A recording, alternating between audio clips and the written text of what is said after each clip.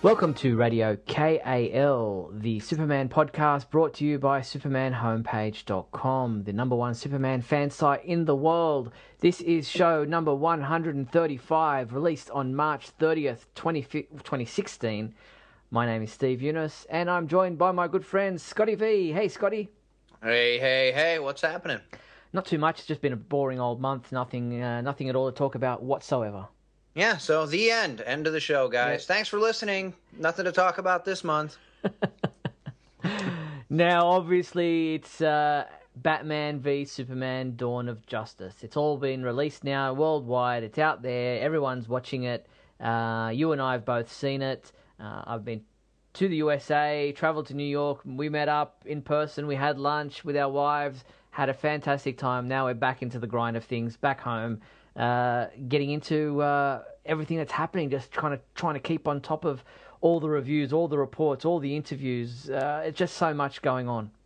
That's right. You've heard it here first, folks. Steve is in such a faraway land that he had to travel all the way to the United States to even see the movie. That's how... Yeah, so I'm on Krypton right now. No cinemas, no theaters, no nothing here. Nothing. Just like underground living because of we've overmined our population. It started with movies, and then it all went downhill from there. But yes, we did have a great time. We were in the city. I wish we would have had more time. Yeah, it did seem to fly by. We spent 3 hours with each other over lunch, having a chat and having a good old chinwag. But time does fly when you're having fun, and we had a great time together. It's been, what was it, 2008? Mm-hmm. Was since the previous time that we met up in Metropolis, Illinois for the 2008 for the Superman celebration. Mm-hmm. Yeah. Right. All right, well, let's get into just talking about it. I flew, as Scotty said, from Sydney, Australia to New York in the USA for the New York premiere of Batman v Superman: Dawn of Justice at Radio City Music Hall in New York City. It was fantastic. My wife came along. We spent a nice week and a bit doing the touristy stuff in New York, but also obviously there for the premiere of Batman v Superman. Had a great time on the red carpet, or it was actually black carpet, but a great time doing the interviews with the cast and crew as they walked past, and then got into the screening of the movie, sat down for the 2.5-hour screening. Thoroughly enjoyed the movie. My review is up on the website. It's not a perfect movie, but I don't think there's ever been a perfect movie. So yes, it has its flaws, it has its troubles, has its timing issues, but all in all, I was actually quite impressed. I was very thrilled with the way Superman was portrayed. I thought the action sequences were great. Wonder Woman got the biggest cheer of all when she came out. I just thought it was really well done and a great addition to the DC universe of movies that started off with Man of Steel.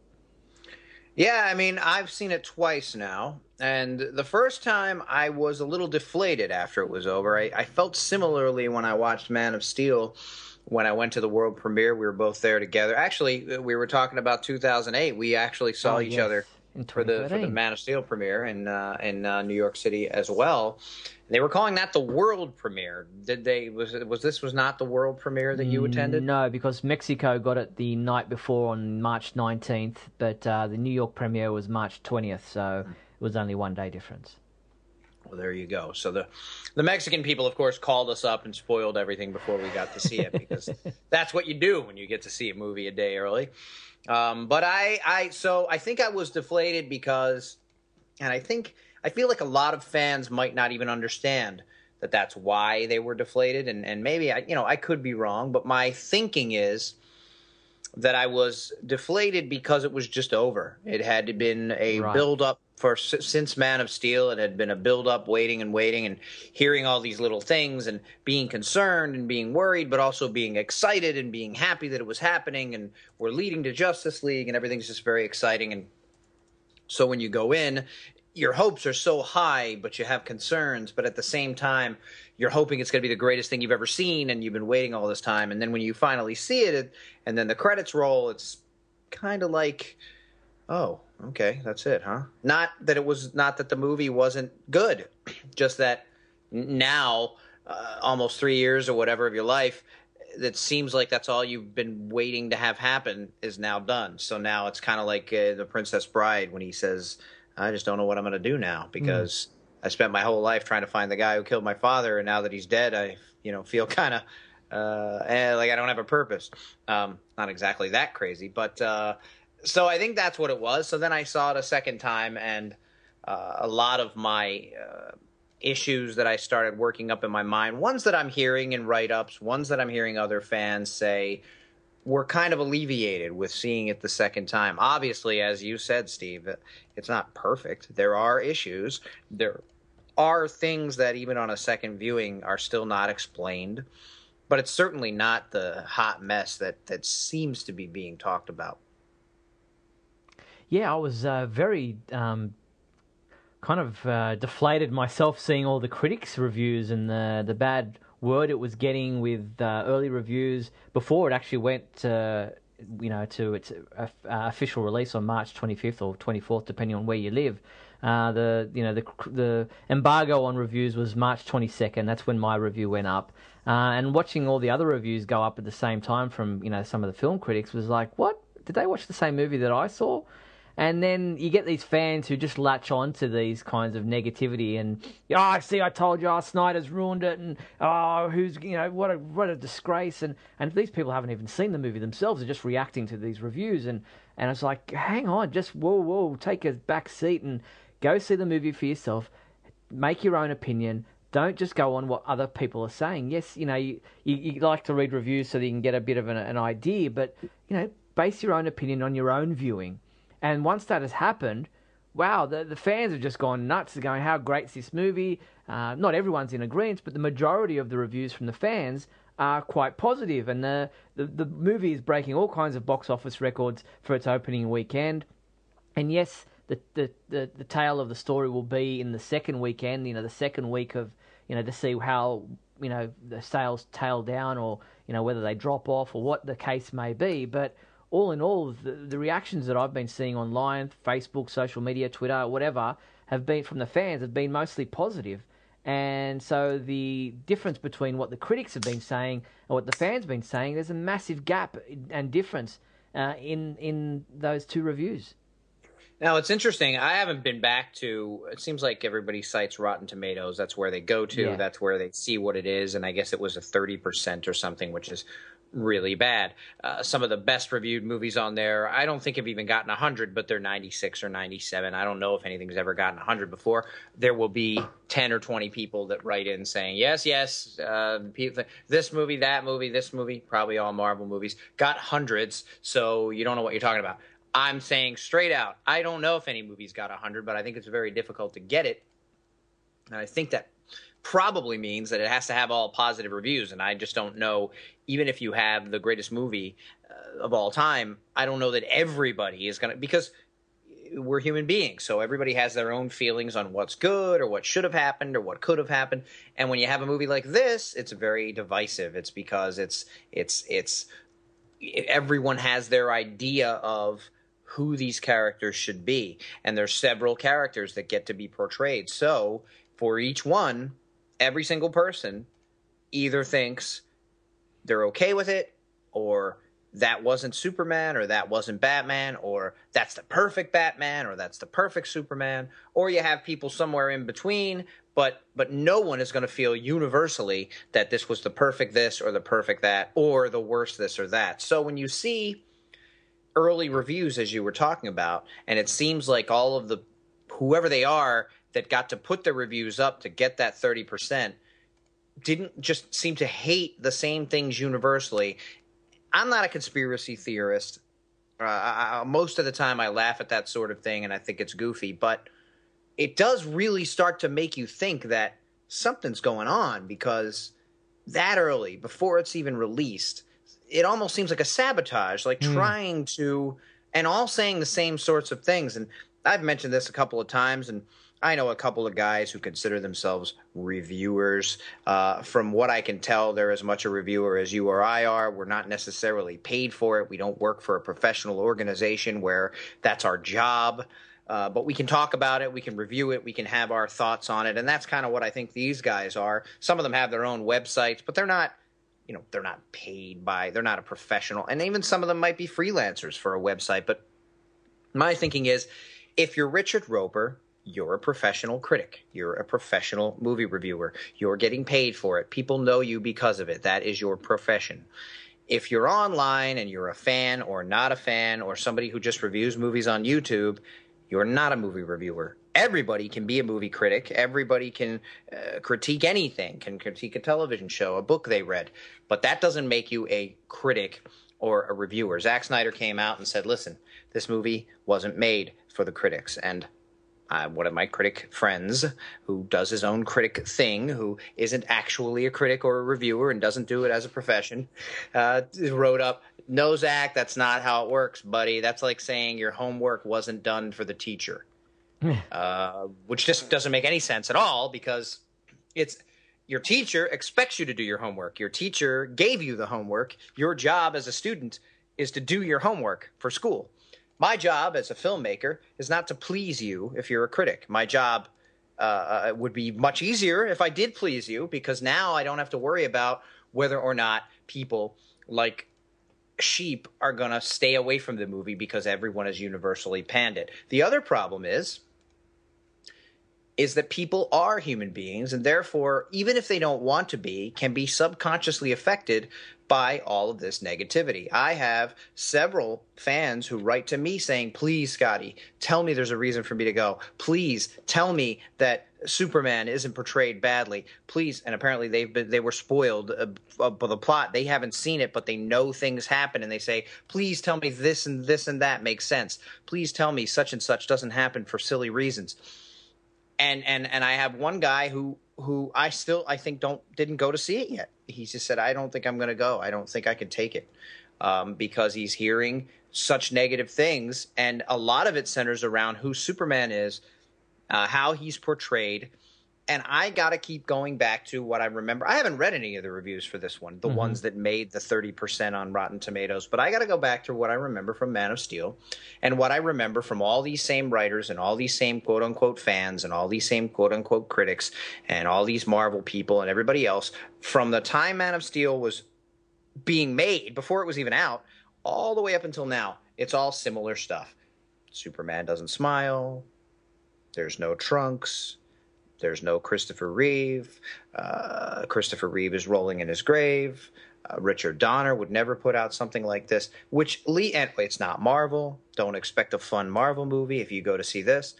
Which leads me then to believe that most of these people made up their minds long before the movie was cast, long before it was written, and long before it was released that Zack Snyder can't make a movie. We like Marvel, and we like the way it goes, and we like seeing the same film and the same feel-good feeling, and we like the jokes, and we like not taking ourselves that seriously, and we don't like darkness, so we're not going to like this. And they make that decision before they even see the film, so when they go in, not that some of what they say might not have merit, but they're looking for all that stuff. Yeah. They're looking to pick up all those things. They're looking to say, see, no smile from Superman at any point. And so I don't know that we can, it's hard to dismiss such a huge amount of negative reviewing. It's hard to say what they're all doing that. But it just seems like not only are they all doing that, but that some of them just take cues from others. One is witty in some of his negative criticism, so another one wants to be more witty, and they say some of the similar things, and they go, oh, that review was so funny making fun of this movie. Now I got to make fun of it. And I liken it to when I took over when I started doing the Superboy reviews. I was very influenced by what Neil was doing on the Smallville reviews. And my first review that I submitted to you was long, and it was snarky, and it was sarcastic, and I made fun of it. And that's what Neil did on Smallville. And people even said, is this Neil? It seems like it's just Neil saying he stopped writing, but he's not. It wasn't, but it was very heavily influenced by that because I really enjoyed reading his reviews and I wanted to be funny like he was. And I think that's what happens with human beings. They mimic other behaviors or they get influenced by other behaviors. And so you have all these critics going in there and trying to write something that's going to be just as funny making fun of the movie as the last guy, or something that's going to be the new meme, or something that people are going to talk about or laugh about. so they go in and try to one up each other. Not to say they liked it and they're just making it up, but they go over the top like the last guy did. Yeah. And then for fans, you get influenced even if you don't want to. Like I said, some people are so hurt by these reviews and so concerned that they aren't even going now. And so there definitely will be a drop-off next week. There always is a drop-off next week for whatever movie, but there's no way that this amount of bad criticism can help.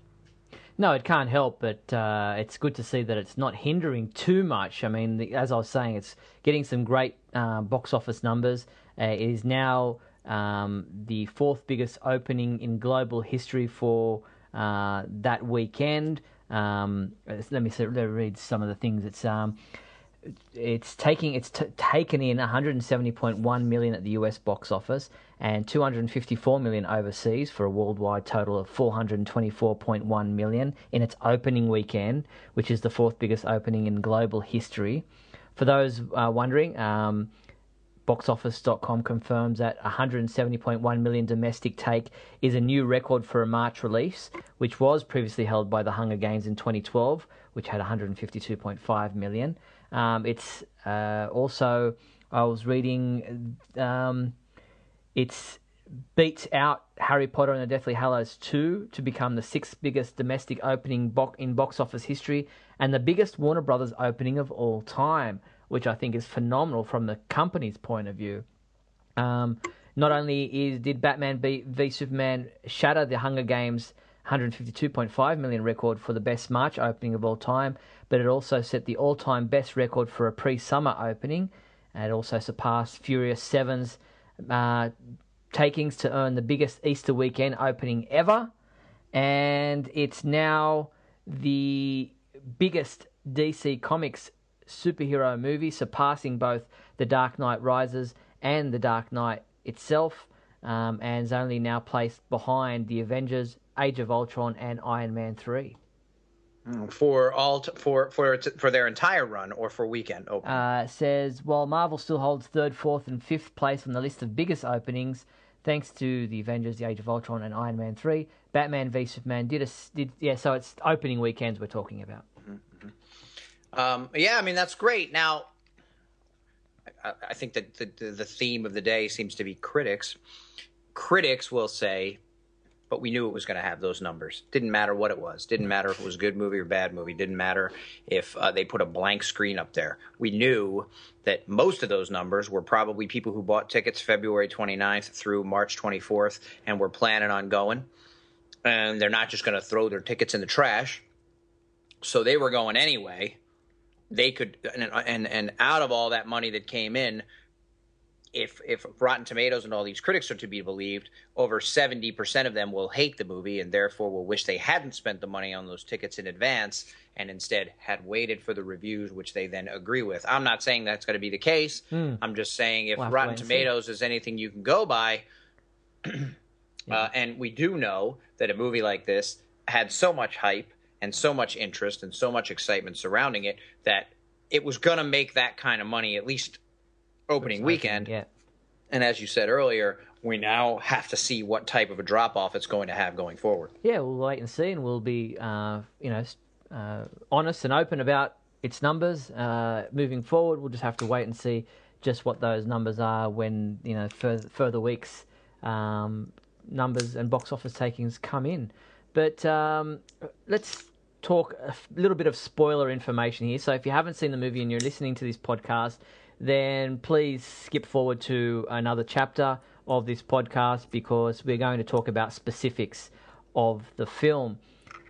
For those who are still with us, here are some of the questions that I have, Scotty, and maybe you have some ideas, maybe you've read some things, maybe you have some insight into how they're going to move forward. My biggest question is, okay, we have the death of Superman, and we see the dirt moving on the coffin at the end, which indicates that, there is a resurrection to come. But, and you can answer that because we don't know what death is for Kryptonians. We've had that in the Death of Superman comic books, the saga from the comics. But Clark Kent, he has a funeral. He's buried. How do everyone knows that he died? The Daily Planet has, how do you bring back Clark Kent? Um, well, if you've read The Death of Superman, the problem that Steve is referring to is that in the Death of Superman comic book, they just say Clark Kent is missing. Yeah. He went down to the war-torn streets of Metropolis while the battle was going on.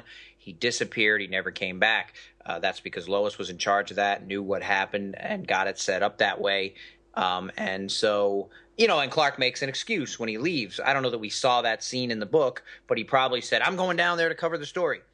I mean, there were a lot of people who were still missing and were later found in the rubble of those buildings and whatnot. So it was a cover story that was plausible, and there were no questions asked because lots of people were being found days later after in the recovery of the buildings and all that searching of the buildings. So yeah, it made sense. It happened, but here, what do they do?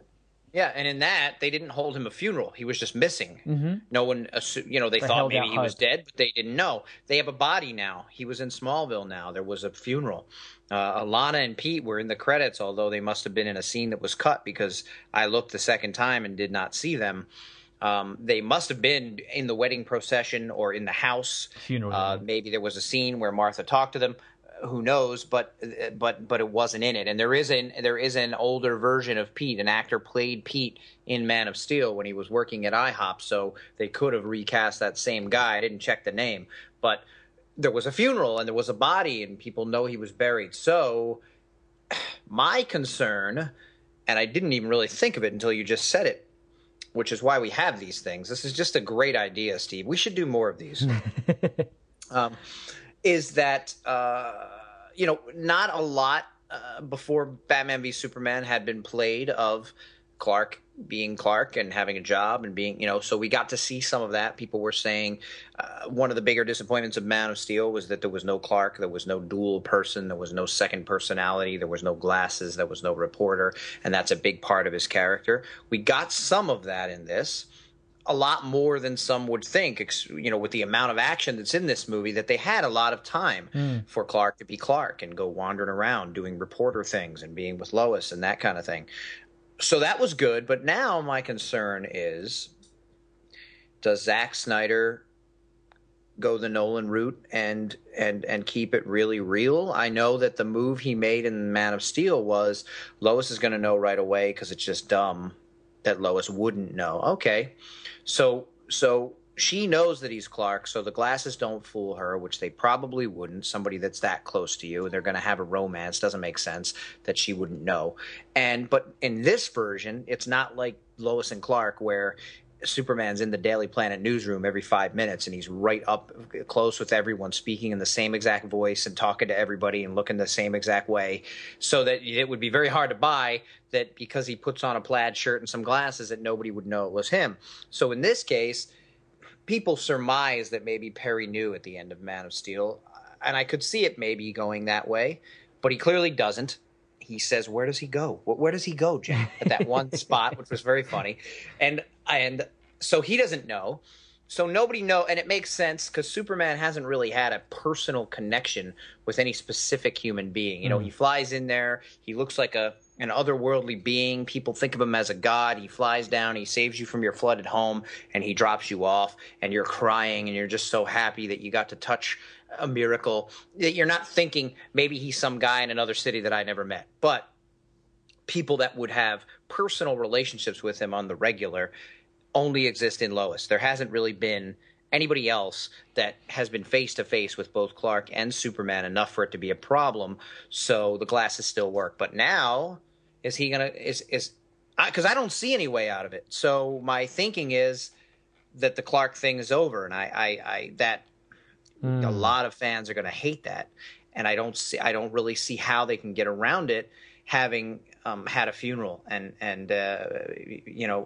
although nobody from the planet was there, and it probably wasn't big news.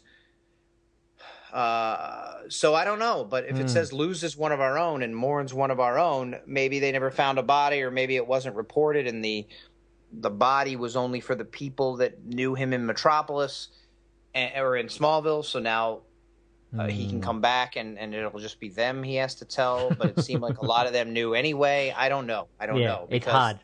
It's hard. It's a dilemma. We're in a situation. Yeah, and as many mistakes as people say Zack Snyder makes, as much of a hack as people say Zack Snyder is, I can't imagine that was an error. I can't imagine oh shit, now we're in, now what are we going to do?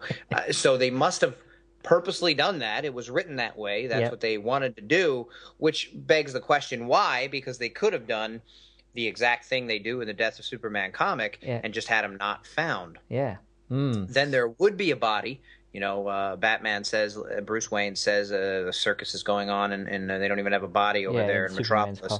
Yeah. They could have had a body instead of having a Smallville funeral. But the issue is, and I guess now that we've brought it up, it comes up about the book as well, and that is, being that he was dead, wouldn't Martha have wanted to have a funeral? So why didn't she have a funeral in the book? Why wasn't she conversed with to see what the next move would be? I think because the fact that the body had been taken by, in Metropolis. So, I mean, didn't Cadmus try to take the body straight away, once he died in the streets of Metropolis? So she didn't have a body to bury as Clark Kent. So, I guess that was, where in this case the body went back to Smallville and they had a Clark Kent burial with a coffin rather than a Superman burial where the coffin was empty. Which you would do if you could. If you were the mother and you knew your son was dead, you have no reason to believe he's not going to be undead. It's not going to be dead later. So you want to have closure. You want to have that funeral. So it might have been better had the body not been taken back to Smallville. Man, maybe they couldn't avoid that. As writers, maybe they said, well, unless we're going to create a whole shadow organization and have this whole thing, Death and Return of Superman, which doesn't seem like they're going to do, we can't. There's nobody that would steal his body that then it would be gone and then he's going to come back. And they were in a dilemma either way. I don't know that they had anywhere they could go. In the comics, a lot of these organizations existed and these things were already going on, and there's a lot of backstory and a lot of history with lots of other shadow groups and things. Whereas in the movie, they're trying to keep it a little bit more realistic or simplified, buyable in that. Why wouldn't we know? In a Marvel movie, a giant flying hovercraft comes up out of the ocean and no one even bats an eye. And, we're supposed to be watching our world.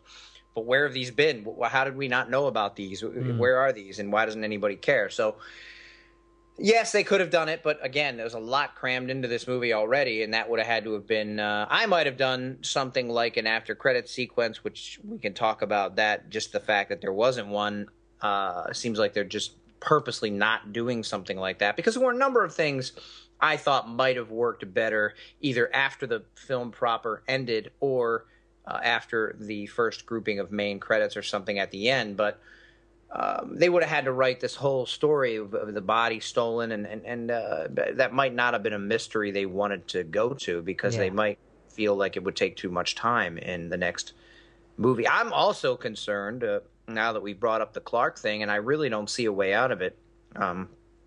Write in, tell us if you have some ideas on that. But the other concern is that they're just gonna jump right into Justice League. We saw the dirt move. We know it's coming. We know he's coming back, and he's just going to be there. And we're not going to even get the gratification of, it's 2 years later now, and Lois and Clark are living together after Man of Steel, and we didn't even get to see the development of any of that or the direct ramifications of what happened after Man of Steel.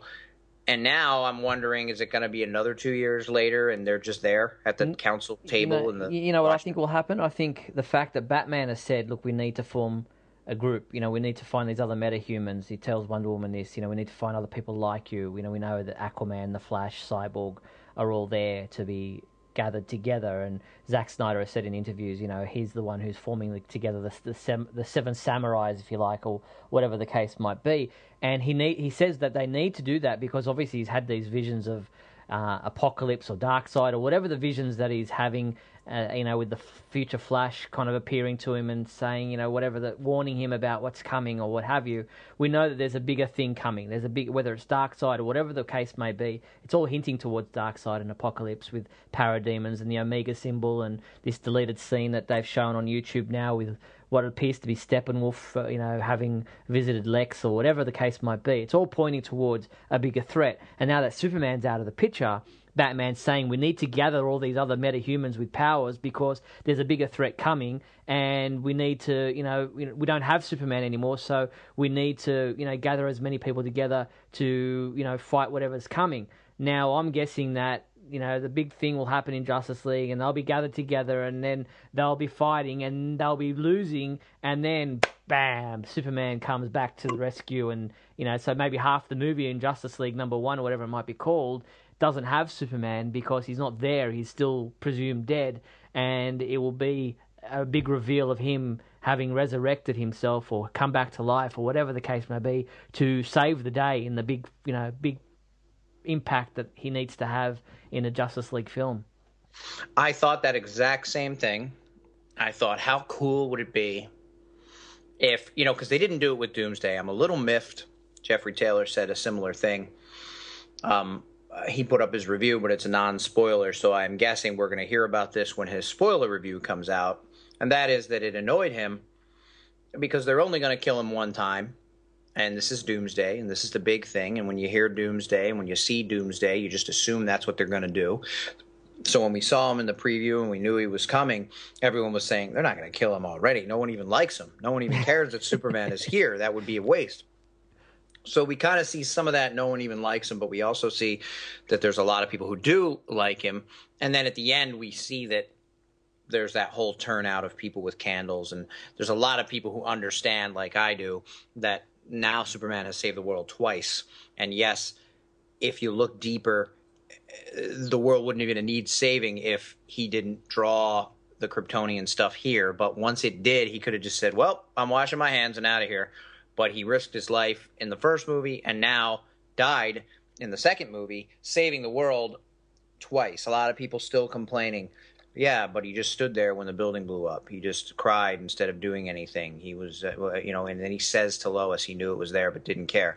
And I have to say, no, he did not say, I knew it was there, but I didn't care. That is not what he said. That never happened. But people remember things the same as they do with Man of Steel and say he didn't save anyone. He doesn't care about anyone. He leaps over a truck that explodes into an empty car garage. He didn't care. He doesn't care about damage. He doesn't care about the money it's going to cost. No, probably not. He doesn't probably take into account, oh, geez, this is going to cost somebody a lot of money when he's trying to keep his focus on Zod and stop him from killing all life on Earth. Probably the fact that an empty car garage got destroyed was not something he was thinking about. But we're going to hear, and we're already hearing it. I'm reading, this film completely decimated Superman's character, completely took his soul away at the cost of his morality. He finally decides to find himself at the end. Is there anyone he saves that's name isn't Lois? I'm reading these things in little blurbs. I haven't read any of the full reviews, but people post them, or I see a quote, or and I just it annoys me. Obviously, Lois played a large role in this, and I found she was very heroic. She was going after things that she knew would help, or that she knew she had to be involved in, and within those cases, she did get into trouble. And in a number of those cases, Superman was nearby, so it only makes sense that he would save her. But at the same time, we had a whole montage of him being shown saving people across the globe. Yep. And they did that whole scene where the girl was in the fire and he went there and saved her. By the way, none of those things had anything to do with Superman being here or making a mistake and causing an explosion or jumping over an oil truck. All of those things were things that would have happened because of our being alive on this planet, and those people would have been dead. But somehow, the people who just can't get past whatever it is they can't get past still say he doesn't care about anyone, he doesn't save anyone, he only worries about Lois, and his entire morality is ruined in this movie. Yeah, well, I mean, people are just going to be nitpicky for the sake of being nitpicky. They're just going to pull out whatever they want, just because they can't come to understand how this, cinema version works. So there are issues there, obviously. And like I said, it's not a perfect film, but I think Superman is well portrayed in this, and I really enjoyed the way that Henry Cavill portrayed Superman, and the fact that he was very adamant about he's not a killer and he didn't kill these people, and it's all about Lex trying to portray him in a light that is detrimental to his public figure, and is trying to cast aspersions on his character, and that obviously is what the whole hearing is about. Don't even get me started on Henry Cavill. I'm not going to interrupt. Go ahead, but don't. Now, the other questions that I have, let's look forward to some of these other questions. I keep hearing people talking about, this movie has so many plot holes, and now I don't really see a lot of plot holes. Yes, there are questions. Yes, there are things that are not shown. They're off camera. Maybe that's what they're talking about as far as plot holes are concerned. One of the questions I have, and there are a few, is how and when did Lex Luthor discover Superman's secret identity? And now that he knows it, and he's been captured and he's been incarcerated, won't he reveal his identity to the rest of the world? I mean, I know Clark's dead now, so it maybe doesn't matter, but wouldn't that be something Lex would share with the rest of the world? But like I said, maybe it doesn't matter now anymore. Well, again, you bring up some interesting things that I did not even consider. Not that I didn't consider Lex, but that I didn't really think about what they were going to do with Clark going forward until now. Building upon that, if Clark isn't going to exist as an alternate persona, in other words, he's still Clark, but he's not going to be hidden at the Daily Planet doing a job. If he's going to be Superman, but everyone that knows Clark died will not see Clark again, he could just say, yes, I'm Clark Kent, which I haven't seen the finished product of what was going on in the comics yet, or maybe it hasn't finished yet, but they have that same problem in the comics right now, as far as I know, unless it's been wrapped up. And if it has been wrapped up, I can't even imagine how that the whole world did know that a guy named Clark Kent was Superman. So they could just go ahead with that, which is something fans really don't want to see happen, because everyone kind of likes the dual persona, and has already been, to an extent, bothered that Lois knows, and that it just kind of, there was no triangle or anything like that, which oftentimes is a big part of the character and a big part of the story. Not necessarily the most realistic part, but it is something that oftentimes goes on for years and years and years before Lois knows, or before it gets revealed, or whatever. And now it seems like he's going to have to say, yes, I'm back. I saved the world again. It's just what I do. And by the way, I'm also Clark Kent. I guess. Yeah. It's hard to know where they might go, what they might do. The other thing that I wasn't sure about is, when did Superman discover Bruce Wayne was Batman? I don't remember if they showed that in the film. No, well, somebody mentioned that to me, and it's not specifically revealed to us at any point, but he is able to see through things. Yeah, you wouldn't imagine Batman has any lead on his initial bat suit. Yeah, maybe no. on the combative armored suit, it might be made out of lead or what have you. But yeah, you would imagine that early on he wouldn't even think about Superman discovering his secret identity, and so it just wasn't shown. But we do know that he knows, because it's something that is revealed later on, but it's not actually ever discussed that he does know it. But an interesting. It is something he flies down and says Bruce when he goes to see him. That's right. Tries to get so it might take you out, and you might go, well, there's a plot hole.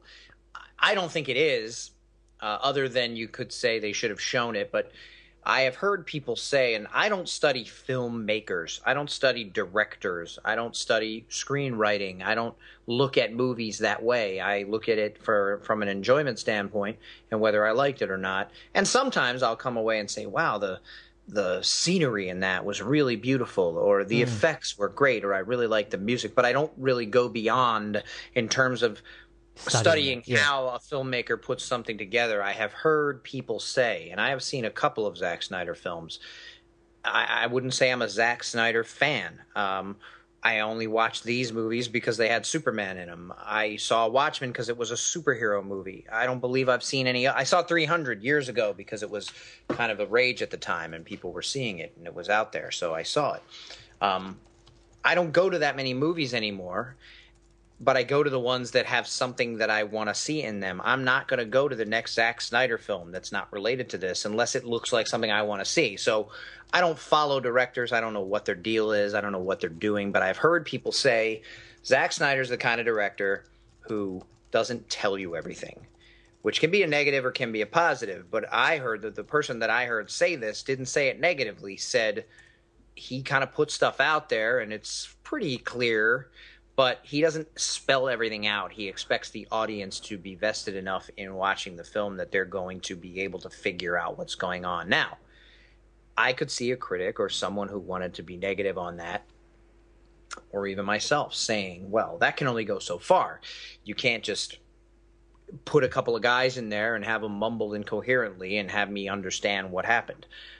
But I don't think it goes that far. I think this could be one of those examples. It could be, listen, you guys know who Superman is. You see him listening to Bruce Wayne's conversation with Alfred. You hear him call him Alfred multiple times. You know that he's following him. You know that he's watching him. Why wouldn't he have looked and then I had somebody say, well, he hasn't had X-ray vision in this universe. I don't even know if it's one of his powers. But he has. He does. We saw it happen in Man of Steel. Yeah. He has not used it. I will say that. It has not been something that has come into play to where they've focused on it or where they've used it, other than in Man of Steel, when it seemingly just sprouted when he was a child. He saw through everyone's bodies. Then someone said, well, I thought that was just his hearing, and he was hearing their organs and everything. And I said, well, he sees their muscles, he sees their bones, he sees down to their organs. He sees them through the door when he's in there. They're all going, what's wrong? He's a wimp. He's crazy. He's a freak. He sees them. That was us seeing his X-ray. I'm going to be nice here. I'm just going to say, for those of you who don't remember that or who didn't think that was his X-ray vision, it was. Now, then he uses it in the ship when Lois gets hit. He looks at her. He says he got internal bleeding. Yeah. There's no blue beams. They don't show her body separate and him see it. He just looks at her and says, you have internal bleeding. If I don't do something, you're going to die. And before you write me and says he doesn't say that, he says, if I don't do something, and he shakes his head, if I don't fix this. So as a Zack Snyder hater, you could say, if I don't do something, what? If you don't fix it, what? Oh, you're not going to tell us? Well, that's a plot. He indicates that she will die if he doesn't fix the internal bleeding, which he then does with his heat vision. But how did he know she had internal bleeding? He probably used his X-ray vision. We don't see that happen. So the reason I bring it up is because I think this is an example of Zack just expecting you to understand. If you never heard of Superman before and you don't know that he has X-ray vision and you didn't get that he could always see through things once that happened when he was a child, maybe you would be confused by that. But I don't believe that all these reviewers and people who love superheroes don't know that Superman has X-ray vision. So it seems to me that it can be fairly certain assumption that he looked through Batman's mask at some point. Yeah, not only that, even when Batman is and like Alfred's in his ear and he's talking and he's looking for that at Lex's fundraiser and he's looking to attach his little equipment computer thingy to, steal Lex's files. He's watching Bruce Wayne do that. He's not watching Batman do that. So, and he knows that Bruce Wayne is doing something, and so he's obviously connected the fact that I'm guessing then that Bruce Wayne and Batman and all that kind of stuff, that there is something about Bruce, and obviously, I'm guessing later on use his X-ray vision on him. But it was just interesting to try to figure out when in the movie he came to that connection. And it might have been nice to see him as a reporter, Batman's the detective, but as a detective himself, piecing things together. But I think it was one of those things where it's assumed. they just didn't want to get into it. I mean, he knows he's Superman. He knows things. He heard him talk. We see several parts of scenes where he is investigating Bruce Wayne. And he's talking to a guy who's saying, he's saying, Alfred, I can't stay here forever. And so he had suspicions about him. And when he stops him from chasing those guys, do you bleed? That scene. Yeah. I'm sure he could have easily taken the opportunity to look through the mask and know who was there. For sure. So, yeah, I mean, you could say it's something that's not shown. That is a true fact. We do not see him discover. So if that bothered you as a plot hole, not you, but whoever it is that's saying plot holes, I guess you have a point. It didn't really. I just said, well, I mean, okay. Yeah, if I knew he was critical. Batman, then you go, well, how did he know he was Batman? Because there's no reason I would know that. I wouldn't have heard his conversation with Alfred. I wouldn't have been able to look through his mask. I don't have all of the pieces, tools at my disposal that Superman has. So I'm okay with that. That makes sense to me that there were plenty of ways he could have.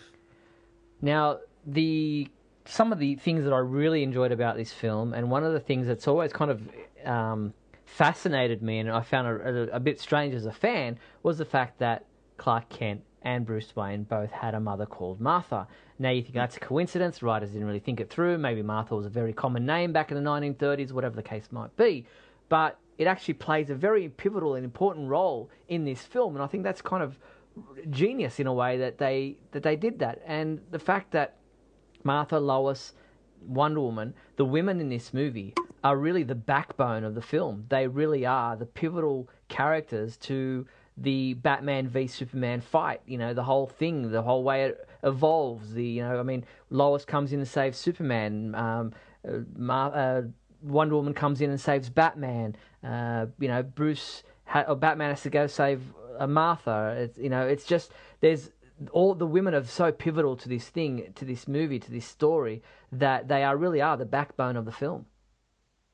Yeah, I mean, I definitely agree that they have, and I love it. I mean, they have a huge presence. They really drive major portions of the story. Now, because people want to be negative, mostly what I hear, and that's because it seems like most of the reviews are bad, is that, Amy Adams is fine, but really just a damsel in distress in this movie. She gets into trouble 3 times. He saves her 3 times. They don't mention... Yes, but because she's doing something pivotal to the movie. She's not just falling off a building on her own. She's not drowning because she happened to slip. She's doing heroic things that are driving the plot. Yes. Someone said to me, that's stupid. How does Lois know that this thing's Kryptonian and that she needs that kryptonite to do anything? That's just dumb. They just wanted to have Lois drown again so he could save her. So, and again, for those of you who maybe feel this way or didn't get that Lois is kind of smart, she surmises that the thing that came out of the Kryptonian ship that's beating up all the superheroes might possibly be Kryptonian in nature, and thinks, maybe this spear will come in handy, and I just threw it away, so I'm going to go get it, which is a heroic thought. Whether she's wrong or not, she's proactive. She happens to be right. She's going to get it because she thinks that it might be necessary, and she ends up being right. She threw it away. Somebody said, why'd she throw that in the water? I couldn't even believe I got that question. Because it was hurting Superman. I mean, well, yeah, but she could have, taken it somewhere or done something with it to make sure that, Batman didn't change his mind or whatever. I said, well, that kind of is what she did. I mean, she's there, stuck on this island in the middle of a trashed city, building, whatever that thing was. She had nowhere to take it. she threw it away to get it away from Superman. Yeah, she threw it down the deepest hole she could find, which is like a deep water well or whatever, where no one's going to find it. But, yeah. And then, of course, she needed it again, which is ironic. But so then she jumps in, and there's a battle. She would have been fine, but there's a battle going on, which knocks the rocks on top of her, and she can't get out. Not just because she's a damsel in distress and we need Superman to save her, although he did save her a number of times. And again, the thing in the desert, she was on a story. That's what she does. And someone said, why does he not bother to save Martha, but he saves Lois? How did Lex not know that he was going to come for Martha? He knows that when he pushes Lois off the building, Superman's going to come, or at least he has enough confidence in it that he doesn't care if Lois splats on the ground because he pushes her off regardless. No one's seen Superman for a while. The last time we saw him was in a hallucination with Jonathan. So was he really out in the Arctic, or was that just a memory of one time when he was in the mountains with his father? Because Pa Kent says, that's us Kents, we work on the farm all year and then we come out here to climb mountains. So was there a time when he was younger where they did that and he was just remembering that conversation? Was Clark having a dream like Bruce has all those times? It was different because Clark went there, was walking there, came across him, had a conversation, and then said, I miss you too, and he was gone. It wasn't like he woke up in bed, or he was at a computer, or he was staring off into space. Almost like a memory that was imprinted on where he was. It almost seemed like it. So probably he wasn't in the Arctic when Lois got pushed off the building, which means he was probably sulking somewhere, which I guess might be a complaint people would have, that Superman doesn't sulk. Superman is proactive, and if there's a problem, he still keeps coming and doing what he's supposed to do. There's been plenty of times in the comics where he's gone off. The death of Clark Kent. He decides, I don't want to be Clark Kent anymore. I don't want to do this anymore. I'm going to go be a fireman, or whatever the case might be. There's been plenty of comic book stories where he's gone off and decided he can't do this anymore. He doesn't want to do this anymore, and go soul searching, or So it's anyway. Yes, the everyday Superman is a happy, confident, proud, heroic person who is proactive in the community, saving people and stopping crime. But yes, in stories for drama, for emotional impact, and for conflict, there have been, as Steve says, many times where he has been heartbroken or hurt or felt like he wasn't good enough because no matter what he does, it still seems bad. And that's really what I got watching this movie. And people said, well, he actually thought about it or whatever. He does go to Lois and say, I have to convince Batman to help me or he has to die. No one stays good in this world. And it's a regretful statement, and it sucks that he has to say it. And a lot of people just won't accept a Superman that even considers that or has a conflict in his own mind, or is not sure what the West. I hear people say Superman always knows. Superman always has a second way out. Superman always has a better way. Superman, there's never any. This is the only thing I can do with Superman. There's like with Zod snapping his neck. The Superman would have found another way. That may be true, but it's a little more realistic. It's a little more emotional. It's a little more dramatic, and it's a little more. It humanizes him, which I've read the books all my life, so I know that he has emotional conflicts. I know that he has to fight sometimes to not smash somebody. But a lot of people won't accept, Superman just doesn't get angry. Superman doesn't think that. Superman doesn't want to hurt anyone. Superman would never be mean to somebody. He is not mean to people because he works on not being mean to people. He fights the urge to break someone like Lex Luthor. He, is good because he knows it's the right thing to do. And I found in this movie, him struggling with humanity because they were being so hard on him. And I found Martha heartbroken because they were being so hard on him. And people have, again, chastised Martha the same way they did with Jonathan Kent in the first movie. And I still think that's a misunderstood situation. When he says maybe, he's not really saying let children die. He doesn't know what the answer is, and he's worried about his son. Same thing here. Martha's pissed off because Superman has put himself out there to be judged, has saved people, has saved the world, and this is what he's getting in return. And so she, as a mother, is saying, screw them. Exactly. And people have said that's not Martha. That's out of character. I don't think his parents were good in this franchise at all. And they are a little bit different. They're not complete goody two shoeses. That doesn't mean they're doing bad things. It just means that they're not just saying, well, you just have to be whatever anybody wants you to be and be good and do it. They are guiding him. They are giving him advice. They are saying, you have to decide what you want to do and what you want to be. And in this case, he's being, people are throwing tomatoes at him on a regular basis, and he's hurting, and he goes to her and he says, I don't know what I'm supposed to do here. And she tells him, she just wants him to know that it doesn't matter what they say.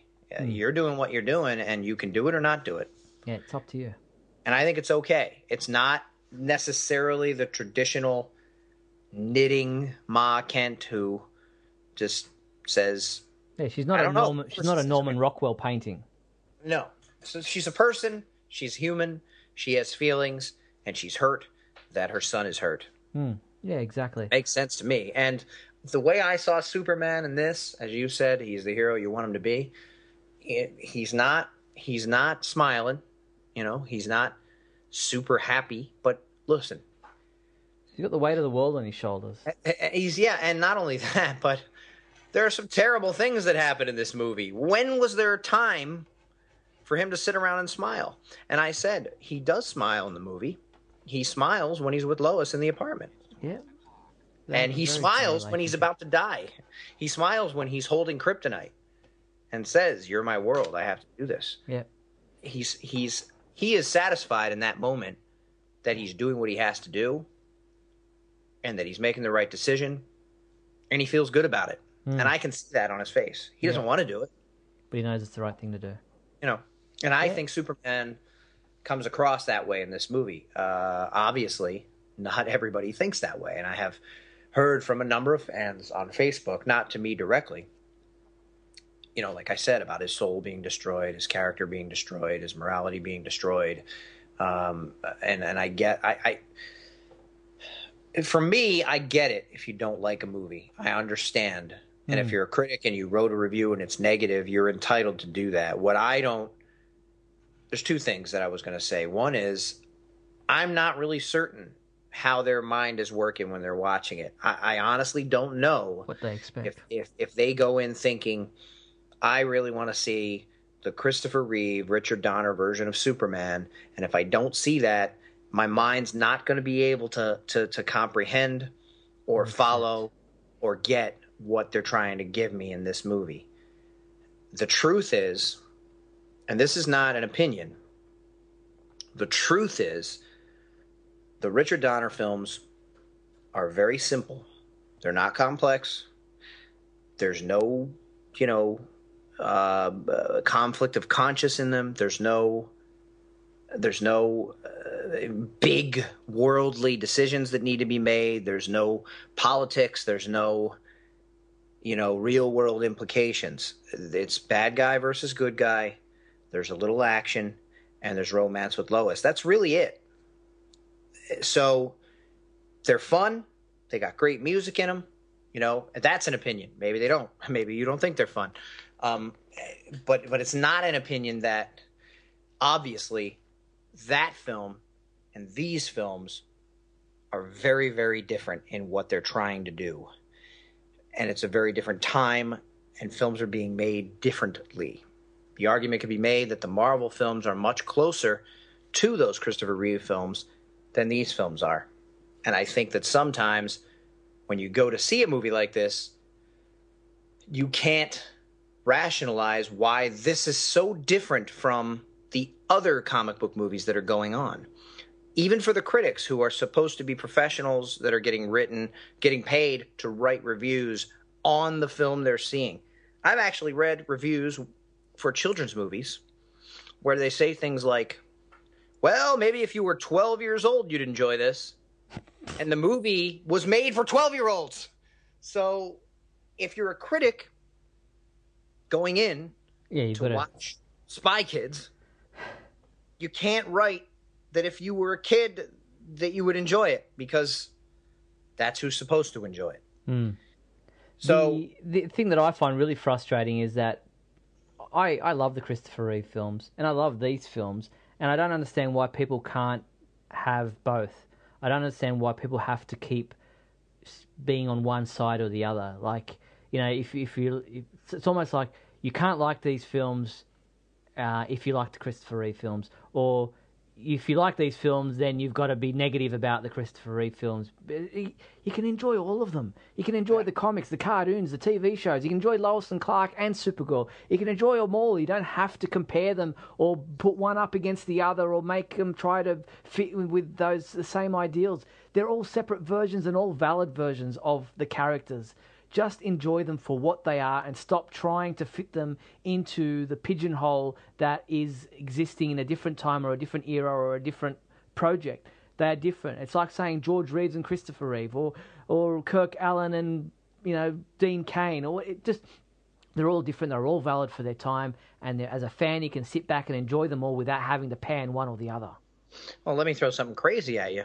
How could you possibly enjoy Adam West and like any Batman film that has been out? Right. I mean, so if it's going to go that way with Superman, why doesn't it go that way? That's what I wonder. Why doesn't it go that way with other characters? Why can Batman fans enjoy all their different iterations and know that they're different times, different eras, different subject matters, whatever the case may be? Yet for Superman fans, everyone wants to go nuts and go, no, you can't, that's not Christopher Reeve, or no, there's no red S on the cape, the yellow S on the cape, and the boots are the wrong size, and the S is too small, and it's like, seriously, just kind of really, I mean, it's, as a person who's sat here at this desk doing the Superman homepage for 20 years or more, and it's just the most frustrating thing as a person running a website where there's comments and social media now and everything like that, to see that Superman fans are so divisive and so ridiculously minuscule in their thoughts about what can and what can't exist together. And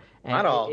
No, it's a very vocal minority. I understand that. It's just so frustrating to sit here on the other side of the screen and go, seriously, why are we doing this again? Why do we have to? And it's every time, right? Every time.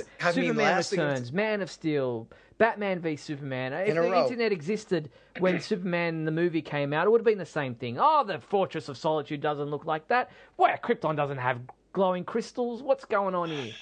I mean, listen, I remember it, you know, probably not as well as you, because as you say, you've been dealing with the website all this time, but that's one of the reasons why I just wish, and I hope that going into the next week that people don't validate these critics by just not seeing the movie because they're saying that it's bad, and why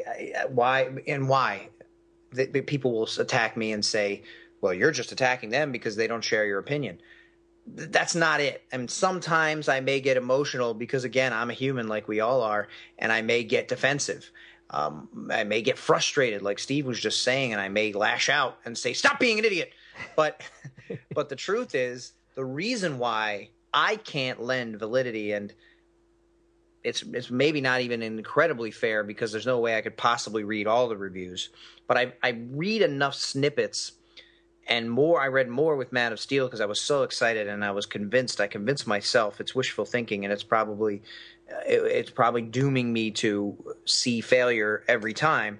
I hoped that Man of Steel would be the biggest movie of all time, and that it would, you know, break all box office records, and that everyone would love it, and it would put Superman at the top again, and that has not happened, so I was very disappointed. But I remember when that was coming out, all of the reviews were so similar, and so many of them mentioned how it sure as hell isn't Christopher Reeve, or Richard Donner hasn't had anything to do with this, which could be negative or positive, but in their case, they were saying, you know, where's Richard Donner when you need him? I would see things like that. And that's okay. That's great. You love those. Okay. And you can not like these. That's fine. But it almost seems like they go in before they've even seen it, knowing what they're going to write when they come out, Yeah, because they know that's what it the is, frustrating part. and they don't just let themselves watch what it is. And sometimes, now the new theme is human. Sometimes being human means that you can't do that. You cannot be objective. You don't have that ability. Something is so close to your heart and so close to your mind. And in our culture, when you were talking about it, it came across to me that could be that it's hurtful in this case, but it's also fantastic. It's also amazing because Superman gets singled out. But why does he get singled out? He gets singled out because those so movies important. back then mean so much to all these people. Even these critics who aren't huge Superman fans who visit a website every day. To them, Psyche. yeah, it's so ingrained. That's what a superhero film is. That's what a hero is. That's the actor who should be the hero. That's the way it should be written. That is the movie. That's the music we need. And I love that music. And I love those movies. You love them for different reasons. And they are a part of my childhood. And they are ingrained in me. And I sing that song probably daily. I don't sing the Man of Steel theme daily. There's not much there to walk around singing. But after I saw Batman v Superman, the whole next day driving the bus, I sang that theme because it was used to such a great, way. It was used in such a great way in Batman v Superman. It was used somberly. It was used heroically. It was used dramatically. It was used to express the feeling that you feel when Superman saves everyone at sacrifice to himself. And I'm playing the shot in my mind, and with the way the music plays, and then when the dirt lifts on the coffin, and I'm tearing up again, and I'm not even in the movie, and I'm looking forward to my second. This was before I went to the see it the second time, and so I got excited, and I realized that my deflation after seeing it the first time wasn't necessarily because I didn't like it. And sometimes you have to process, and unfortunately, a lot of people don't see movies twice. It's money. You go to a movie, I'm not going to pay money to see the same movie again. I get that.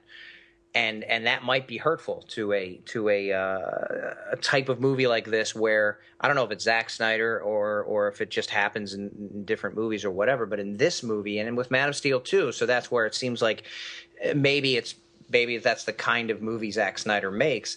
It almost seems like, and maybe I even have a turnaround if I watch the Dark Knight trilogy, because I only watched them once and I just felt nothing from them, or I was bored, or I feel like I bequeathed people with Man of Steel. Please go and see it again, because I know as a fan and as a guy who did not go in saying, if this isn't Christopher Reeve, I'm not going to like it. I went in loving the casting of Henry Cavill. I went in a little dubious to Amy Adams, probably because of the hair color, but that's kind of a silly reason, right? And not being sure. There were no trunks. I get all that stuff. I understand it. You want everything to be what you expect it to be. But I didn't go in preconceived. I went in saying, I hope this is good. And I at the end of it, I thought, I'm not sure. Because I think that and this Batman v Superman are made differently. There's so much to think about. They are complicated. There are things going on that you have to kind of, reflect on and digest. Yeah, and I think the Donner films were, like I said, they were simple. They had a simple plot. It was beginning to end. Something happened. He stopped it. It was over. After the fact, there was no well, how do I feel about that? The fact that, he turned the world backwards and saved Lois. Do I feel like that's right? No, it was just amazing because it was something, wow, Superman is so great that he could turn the world back and Lois is still alive. And this has a lot more that you kind of have to say, how do I feel about him saying, or he has to die? I not everybody stays good. And you could see in his eyes, he didn't want to believe that. He didn't feel that, but he was unsure. He was uncertain, and Martha was kidnapped, and he didn't know what to do. Now, I think that we could talk about this for weeks, and we probably will. But The last thing that I want to touch on, and it wasn't specifically stated in the movie, it's there in the credits. Zack Snyder has admitted it in interviews, but that Jimmy Olsen, he's there. It's him. You don't know it's him. They could write it out if they wanted to. It could be Henry James Olsen, but he's a photographer there with Lois Lane in the African desert or whatever it is where they are, and he gets in the head, and supposedly he's gone. He was a CIA agent, pretending to be a photographer just to get into this scoop and to be infiltrated there. And but it's not in the movie. It's not specifically stated. It's cut, I guess. I believe it might be an extended version. He's in the credits. Has been admitted that he was Jimmy Olsen. Could it be? Is that a big problem? Is it people going, that's it? It's destroyed the movie for me. I wasn't sure how I felt about it before, but now that I've seen that and heard that, that's it. That's the last straw. Well, I believe that would be unfortunate if that's what they just decided to do, kind of use him as a throwaway character, just, I guess, for fan service. What's interesting is, and I said this to Michelle when I read this report, that I didn't see it in the credits, but that when they were there and when I was watching the scene, the way they introduced this character is with a camera.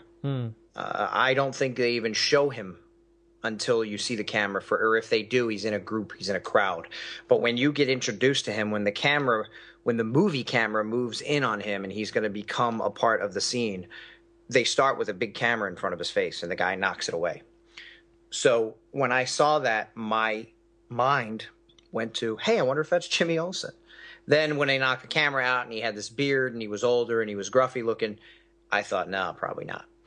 And then when they killed him, it completely dismissed it, and now I'm hearing that is the case, and it may sound like I'm saying that now because it is, but that is what I thought when I saw it, because Lois and Jimmy always go on these things together, and he's got the camera, and they're reporting together. But I did think that, and it doesn't ruin the movie for me, but it is one of those things where, like with the Nolan Batman films, I would say things like, Nolan really doesn't like the universe. He is using these characters and making a movie, but he's making it as far away from what these characters are and what the universe is that they live in as he can. Not to say that all the fans who think this is Batman are wrong, but from what I've read and from what I've seen in the comics, not that everything has to be comics. That's another thing I've heard. Oh, these fanboys, they want comics. It has to be exactly like the comics. That's not what I'm saying. What I'm saying is he wanted it to be as far away from comics as he could. And that was the plan. It has been said many times. We wanted this to be real Batman. We wanted this to be what it would be if Batman was real. So they went so far as to not call anybody by their comic book names as often as they could.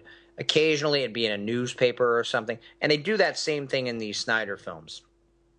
They'll say they'll have it'll be printed in a newspaper that someone is called something, but not ever said. Like, and I get it. Sometimes it feels cheesy if someone jumps down and goes, "Well, I'm Superman," like in Man of Steel. Somebody kind of said it as a one-off. It was kind of a joke. In Superman Returns, Perry said truth, justice, and all that stuff. And people got up in arms about that because it doesn't necessarily feel like something somebody might say or something somebody might refer to. So they leave it out. So in the Nolan films, that was taken to the nth degree. Catwoman is never referred to as Catwoman. They do say it at one point in a newspaper or on his computer or something, but she's just Selina, because they don't want to. Same with the costumes on TV. They decolorize them. They make them much more flak jackety, like Arrow's stuff is more like real world wearable stuff. It's not bright green Robin Hood costume, which probably wouldn't work, and I'm okay with that. But so I wonder if this is another step in that direction, like. But why? I mean, you could make Jimmy a darker, more realistic version without having to. have him come in for 2 seconds and get shot in the face. So I don't I understand could the certainly reasoning. see people being turned off by that. Yeah. But it doesn't, again, it doesn't ruin the film. It's just kind of an unfortunate thing that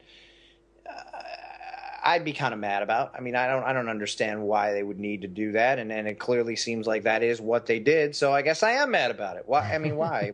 Yeah, I don't understand the reasoning, and I think he was saying that Jesse Eisenberg was originally going to be Lex Luthor, and how cool or how Jimmy. Sorry, it would be Jimmy Olsen. And Zack Snyder was saying, imagine Jesse Eisenberg coming on for only like 5 minutes and then getting shot in the head. How wacky would that be, and how kind of in your face would that be that we bring in this great actor but we only keep him there for 5 minutes and he gets shot. Like that would be just absolutely like in your face. That would just be wild. And so I guess that's where the original reasoning was, but then Jesse Eisenberg's cast audition was so good that Deborah Snyder said, hey, what if we put him as Lex? And that's where that went. And so the idea of Jimmy kind of stayed there doing what they were going to do with him, but it ended up being a different actor, and it ended up in the theatrical version not even being mentioned as Jimmy. So I guess we'll have to wait for the extended version to see if they put that in on the Blu-ray or not, and whether or not Jimmy gets introduced later on in some capacity or not. Smallville did it. They killed him off, and then they revealed that it was Henry James Olsen, who was Jimmy's older brother, and the real Jimmy Olsen hadn't even been introduced yet. So, anything's possible in movies and TV shows. Yeah, I mean, it would be odd. It was odd on Smallville. It would be odd again. Yeah. If you some people have said, well, we didn't actually see the bullet hit him. You just heard the bang We go. didn't see that he was dead, so maybe he didn't. I'm not sure why he would pretend to shoot a guy for our benefit, but if that were the case. And then I heard, and this, with that being Jimmy, that this brings the criticism a little more credence, and that is, if people have said, couldn't he have arrived? The whole plot would have been stopped had Superman arrived 2 minutes earlier, because he would have stopped all those people from being shot. Why does he only come at the very end after everyone's already dead? And now, with this being Jimmy, if he knows that Jimmy works with Lois and he knows that they're on this, someone said, well, how did he know to go to the desert there and save her? And I said, well, he must have been busy, but he knew she was on this mission, and he was on his way to check on her, and he heard the gunfire, so he went faster.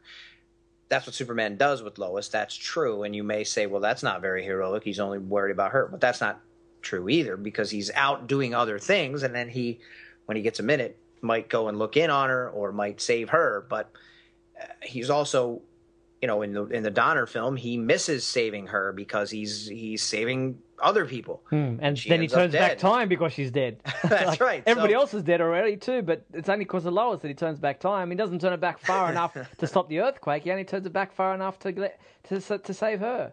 That's right. But a nice side effect of that is that he did save all those other people too, I guess. But yeah. So that being said, if it is, and it is based on the credits, why doesn't he come sooner to also save Jimmy? But he could have been. Maybe he wasn't planning on coming. Well, he's not Jimmy Olsen, the Daily Planet reporter. He's Jimmy Olsen, CIA agent. So he doesn't really even know Jimmy. Right. Well, unless Jimmy's like, it's possible he came in under the guise of being a freelance photographer and therefore was only on this particular trip because he's in disguise. He's a spy in disguise, but I don't know that it's really going to be developed upon. My understanding is that we're going to get 30 minutes of Batman breaking more necks and beating up more people, because that's where the R rating comes from, the violence, which isn't something I'm kind of excited about seeing a longer cut, but knowing that it's going to be mostly Batman. Yeah, I don't think so. I think Zack Snyder in another interview said that it's actually all over the film. There are little bits and pieces here and there. And if you open up the Batman v Superman art of the film book and have a look through that, if you haven't bought it, have a look at it at your local book shop. There are a lot of photos there of Lois going through some kind of a warehouse where there's different things hanging from the ceiling, Superman shapes with like gun what do you call it, like targets on them. There's a scene of Lois and Clark in their apartment that's not in the film. So there are actual, scenes that are in this Art of the Film book that aren't in the movie that I'm guessing will be in the extended cut that comes out on Blu-ray that aren't just Batman fighting more. Well, that would be good. Yeah. But all of the scenes that were cut probably won't be in anyway. No. A lot of scenes get cut from a lot of movies and don't necessarily ever get added back in. Yeah. Or even you would think, with the advent of DVD and all that, that on the special features when you buy like with Man of Steel. Yeah, the bonus material. That was a big set, and it really didn't have much by way of bonus material. Yeah, they could have put that deleted scene of them taking baby Clark to the doctors or whatever it was that they said they filmed, and he screams so loud that he shatters so many different things or whatever, and that wasn't. It was in the book, it was in the novelization, but it wasn't in the film. They said they filmed it but cut it out. You'd think that some kind of a Blu-ray edition of the Man of Steel would have had that, like a lot of TV shows and movies, they put deleted scenes in there as bonus material that aren't going to be inserted into the film, or even in an extended cut, but they thought that you might like to see them anyway. Yeah, I mean, I have those X-Men films, and there's probably 10 or 12 scenes that weren't in the movie, and a lot of times you watch them and go, well, I can see why they cut that, so it makes sense. But some of them are interesting to see, or you see a character that was cast and then not in the movie, which it must have happened with Lana and Pete, which we still might not even see because they might not insert that scene, but they are in the credits, same as Jimmy Olsen is. And it's also possible that the Jimmy Olsen, they never say it, they never did film a scene where they say it. Who knows? But it is interesting, and it is a little off-putting, a little irksome that they would have gone that way. That being said, as you say, I guess they could just decide that wasn't the case. The problem with that is there's evidence because it is in the credits. So. All right, well, like I said, we could go on for a week talking about Batman v Superman. There's so much more we could go into. Our reviews, or my review, is up on the website. Scotty's done his Great Scott video segment from last week, so check those out on the website. I'm sure we'll be talking about it more in depth. I'm sure I'll be talking about it on KAL Live with Michael Bailey. So, there's a lot to discuss, and with Man of Steel, we've been doing it 3 years down the track, still talking about it. So it is what it is. I've enjoyed it. Scotty enjoyed it. And we hope you go out there and enjoy it for yourself as well. Yes, absolutely. I'm not going to say, and I said to my family, and this was before I saw it the second time, so I kind of felt this way, but I'll say the same to you. I wasn't sure how I felt. When I watched Man of Steel at the world premiere, I wasn't really sure how I felt there either, but I did come out saying that was really good. And then I went to all my friends and all my family, and I was leaping up and down, best superhero film ever, best Superman film ever, awesome, you're going to love it, it's great. And then a lot of people that I said that to saw it and were kind of let down because I think you can build something up so much that they're expecting, I don't know, you don't even know what you're expecting, but almost nothing can live up to what your own imagination runs away with when someone tells you something is that great. So exactly. I'm trying not to build this one up, but I will say, and I think Steve agrees with me here, that I feel like I'm on another planet when I see these negative reviews. I just don't. Again, yes, somebody can have a different opinion than me. Someone can not like the movie, but I don't get these reviews. I just don't understand how they can all be so similar in what they're negative about, and so negative across the board. It seemed, like you said earlier, it seems like they watched a different movie than I did. Even when I came out after the first viewing and wasn't sure, it was because I had to process. And it ain't happy. I mean, it's not a feel-good film. You want to jump up and cheer when you see the end of a superhero movie. This is not that. It doesn't end in such a way. There are a couple places in the movie you could clap if you wanted to. You mentioned Wonder Woman being the biggest. She kind of gets the best introduction I've ever seen. It's very dramatic. It's very exciting. It's very cool. The music is great, Wonder Woman's music. And they play it every time she's on screen, even when she's Diana. And it's really just heroic and just it inspires you when it happens. And I think I've heard many times Man of Steel wasn't inspiring. It's not very heroic. It's not very dramatic. And they've rectified some of that in this movie. And Wonder Woman definitely doesn't. She's not in it long, but she doesn't get short shrift in terms of being a strong, superheroic, really inspiring character who shows up at a really great time. And so where was I going with that? The end of the movie, I could see how I would leave kind of going, I'm not really sure what I'm supposed to, because, you hear Doomsday and you go, well, he's the one who killed Superman. So I guess that's what they're doing. But then you go, well, they're not going to do that already. It seems too early. And then they kind of do it in such a way that it's almost a throwaway situation. It's very heroic, but it's so quick. And they're clearly not going to do the whole return thing. So it's kind of a letdown in terms of that. But also the fact that he dies at the end of the movie doesn't give much room for celebrating anything. So I could see, even as a critic, just coming away feeling so badly. Like my mom said, I hate movies like that. I was so mad when they killed him. So I could get that. Maybe if you don't, realize how you feel and kind of go over it in your mind, if you just walk away and write your review, and you're such in that bad place that the movie leaves you, I could see a whole review being negative because you're miserable because it doesn't end happily. It doesn't end well, but not all movies do. No, exactly, and there is a future to it. It's not the last thing that we will see from this series of films. So there is that. All right, let's move forward to the big question segment of our show. Yes, we are doing that.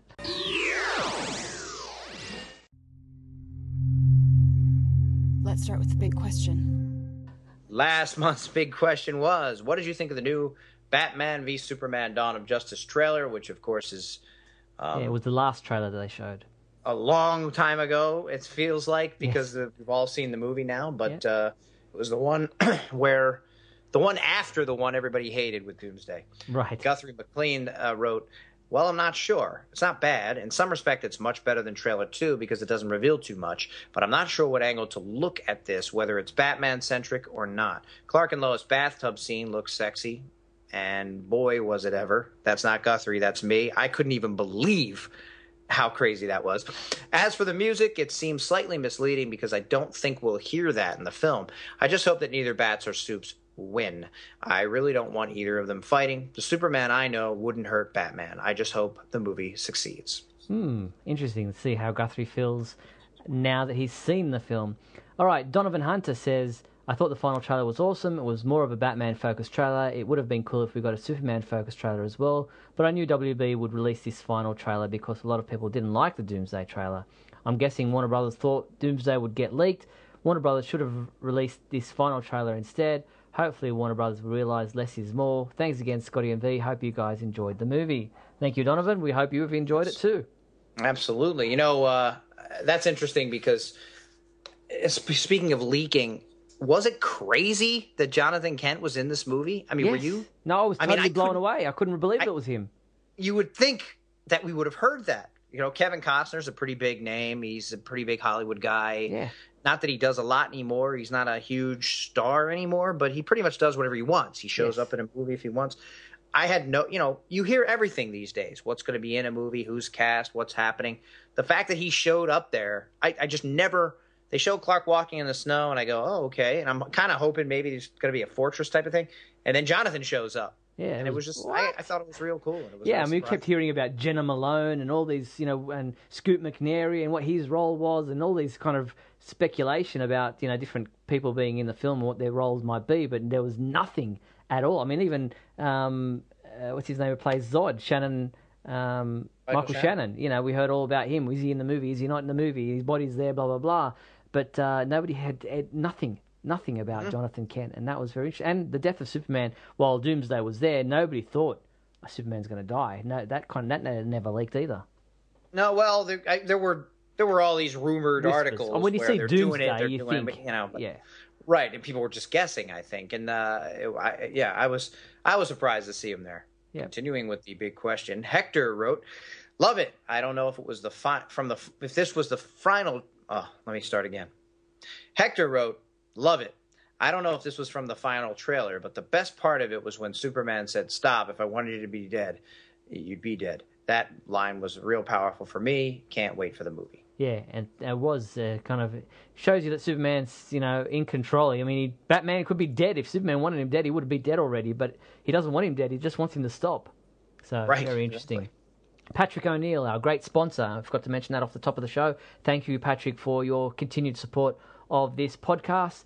Patrick writes, the last trailer was good, but I didn't like the part of Batman blocking Superman's punch. But I'm still very excited for the movie. Keep up the great work, guys. Well, thank you, Patrick, and I hope you enjoyed the film.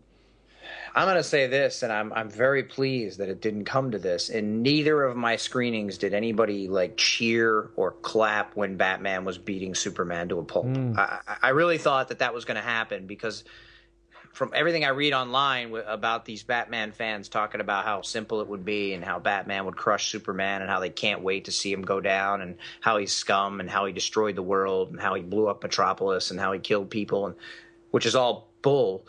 I really thought I was going to hear Batman fans yeah, punch him, hurt him, because it was pretty brutal at times when he was getting beat down. And I think I was looking around and people were kind of stunned in silence, just watching the battle. They really, I don't think anybody knew exactly what they should feel or who they should cheer for. Is it Giles? I think it's Giles.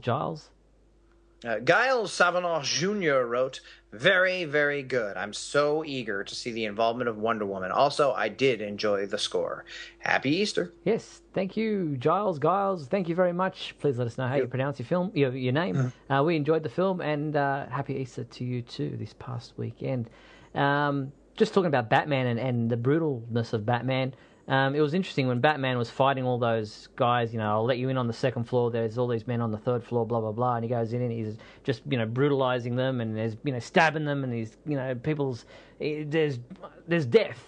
And people are cheering, this is a great Batman. I'm going, so it's okay for Batman to kill people, but Superman breaks Zod's neck and the whole world stops. That's right. He not only there, but he does it in the chase scene as well. Yes. And then I heard people say, well, Superman's really the one who started the fight because he's the one who went down and kicked the Batmobile. And I said, well, Batman was killing people in the middle of the street, shooting them, blowing them up. Exactly. And then they said, well, they were bad people. And I said, well, Superman didn't know that. And actually, Batman was only trying to get the kryptonite. He wasn't worried about them. From the very beginning, his whole reason for following them, because then Alfred calls him out on it. You're lying to me. You can't lie to me. I know it's not a dirty bomb. What is it? And then he tells him it's kryptonite. We're going to stop the Kryptonian.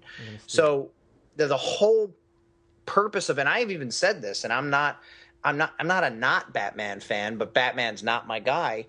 I said, as a Batman fan going into this film, I could actually see there being a negative reaction to the way he's portrayed, because I think he's very out of character. He does kill people. He does blow people up. He is very angry. He does want to kill Superman. His whole purpose for becoming Batman in this movie is to kill Superman. That's what he's here for. And that is not something that I normally attribute to Batman's attitude or personality. Very true. But the saving grace in that, and I've even had people say I'm just making excuses for Zack Snyder in this, is I believe that he was better before. He went away because of all the bad things that had happened, Robin dying, and he probably has this feeling that if I'm going to come back and be Batman again, it can't be the way it was before. I let people go to jail. I let people get out of jail. I let people live, and then they went on and killed people. So now I'm going to be brutal. I'm going to be more than I was before. I'm going to kill people because I'm not going to allow them to keep coming back and doing bad things. And the best part of that, in my opinion, is that at the end of the movie, he is inspired by Superman to not brand Lex, to not be as violent as he was, and to be better for the future, which to me is more inspiring than anything that people have said is not inspiring about Man of Steel or whatever. Is great. That's what you want. Superman, not the first hero, not the one to inspire other people to become heroes, but maybe the one to show people how to be heroes on a continuing basis. Very good. All right, what's our new big question? The new big question is, what did you think of Superman v. Batman, which is the way I've chosen to decide to say it from now on? What did you think of Dawn of Justice? Yes, let us know. Scotty and I have given our opinions. We've discussed it in depth. Now it's your chance to let us know what you thought of the film, having seen it. Let us know. Use the big question feedback form found at the Superman homepage and send your answer in. If you'd like to record a audio answer, please, it can only be a certain length of time. Then we'll be happy to play that here on our podcast. I was going to say Batman v Superman podcast, but on our Radio KL podcast. This month it was the Batman v Superman podcast. That's right. All right, let's move on. I'm laughing at you, you hear? Laughing! So I think it's time for our Superman comedy sketch. What'd you find? Yes, we've got a Batman v Superman themed comedy sketch from Warp Zone. You can check them out on YouTube. Look for the Warp Zone. Here they have Super People's Court, Batman v Superman. Welcome to the Super People's Court. On this episode, Man of Steel and all-around Boy Scout Superman is suing the defendant on the grounds that his vigilante brand of justice simply doesn't work. He's just a guy jumping around on rooftops in a bat costume. Superman is seeking to have the defendant kicked out of the Justice League and to give up his life of crime fighting. The defendant, Batman, claims that Superman is just too old-fashioned and irrelevant in today's world. The Dark Knight believes that you don't need superpowers to be a superhero. Batman is countersuing for $2,000 in damages, and for Superman to become the new Robin for a month.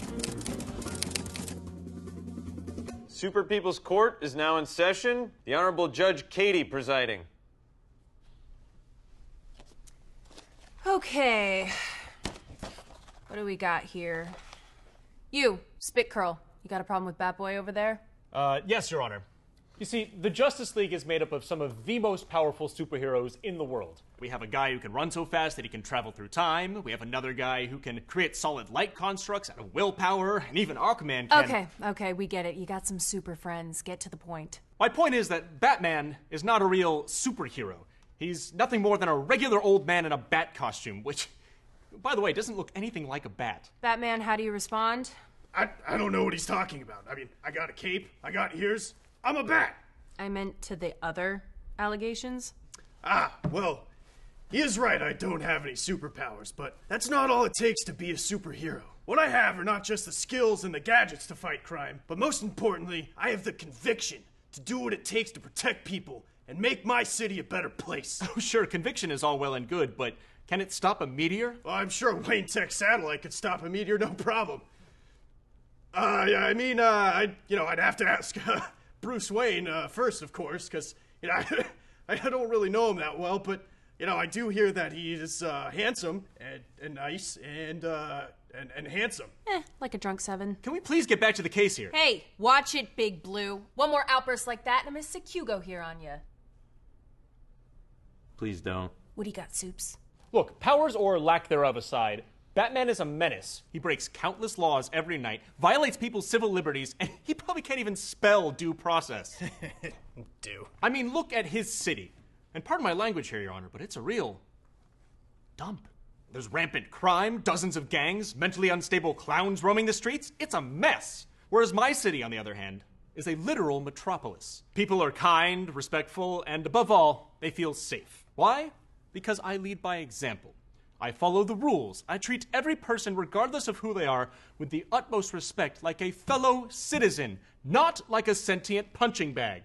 And it's because of this that the people of Metropolis know that I will always be there for them, whenever they need me.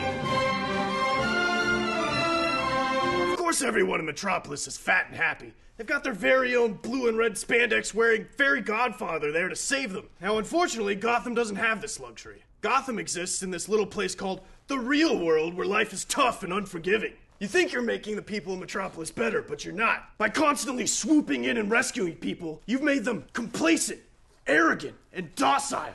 You haven't empowered people. You've made them dependent on you. Do you know what would happen if you were just to disappear one day? Your entire city would fall apart faster than a speeding bullet. Burn. And while I can't just magically fly around and prevent every single crime, the fear that I put into the criminals of Gotham, the thought that I might be lurking around in any shadow, has prevented a countless number of crimes.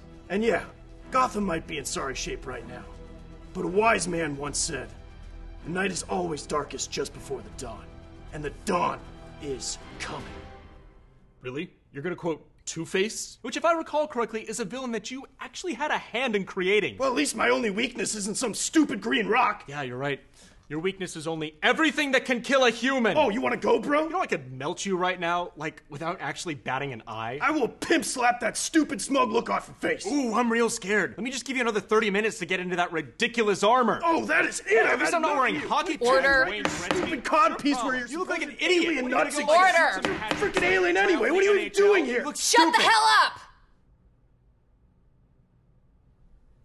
Now, I've been listening to the two of you yap on and on. But there's one thing that is very clear. You two should be fighting together, not against each other. Sure, your methods may be different. You with the brooding and the punching, and you with the flying and the more powerful punching. But your goals are the same. It shouldn't matter how you make a difference, just that you are making one. You're right, Your Honor. Of course I'm right. I'm a goddamn judge. Now you two, hug it out.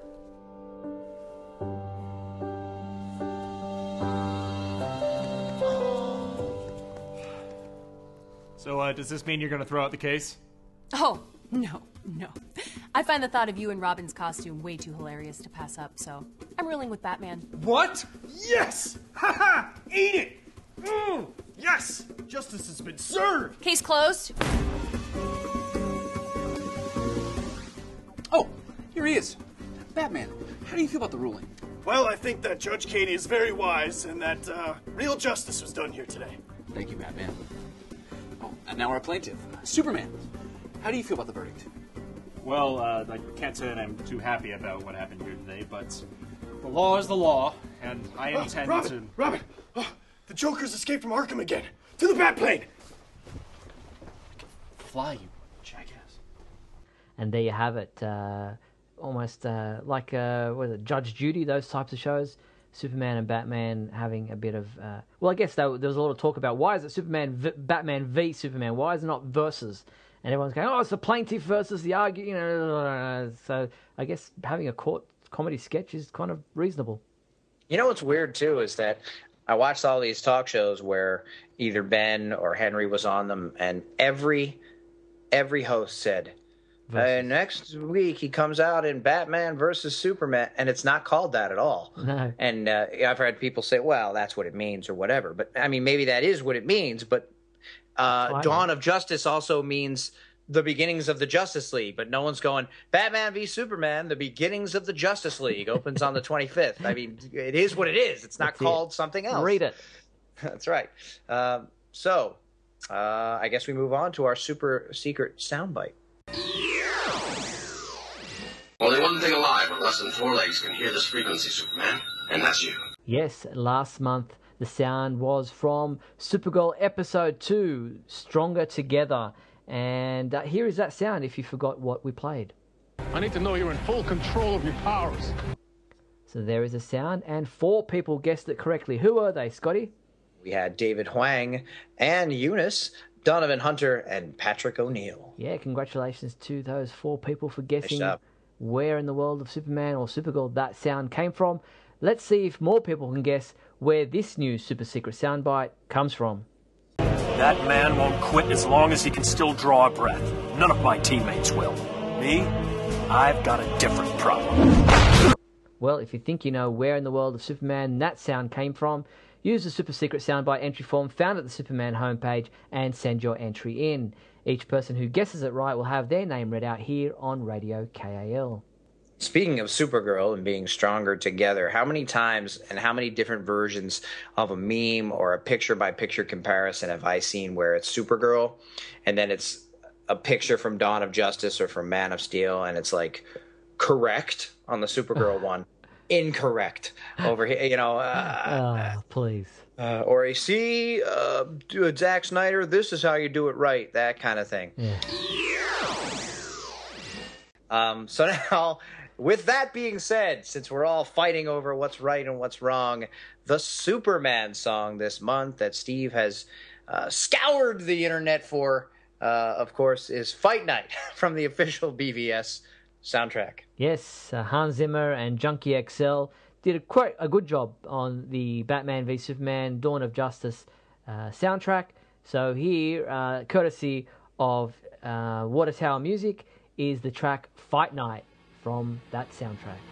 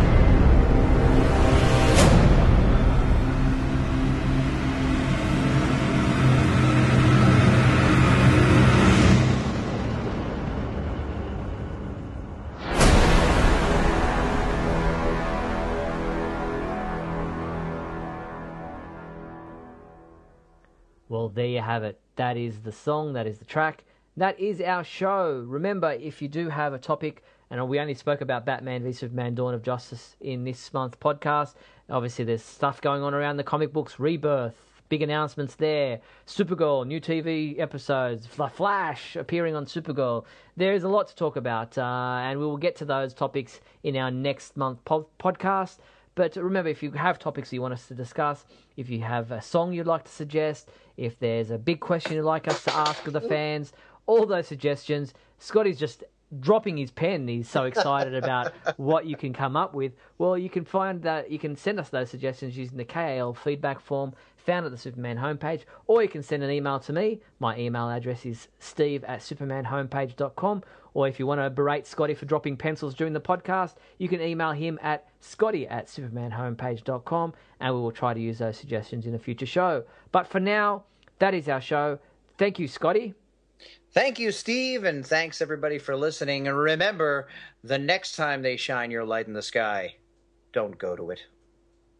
You've been listening to Radio KAL, brought to you by Patrick O'Neill, our proud sponsor, and the Superman homepage website.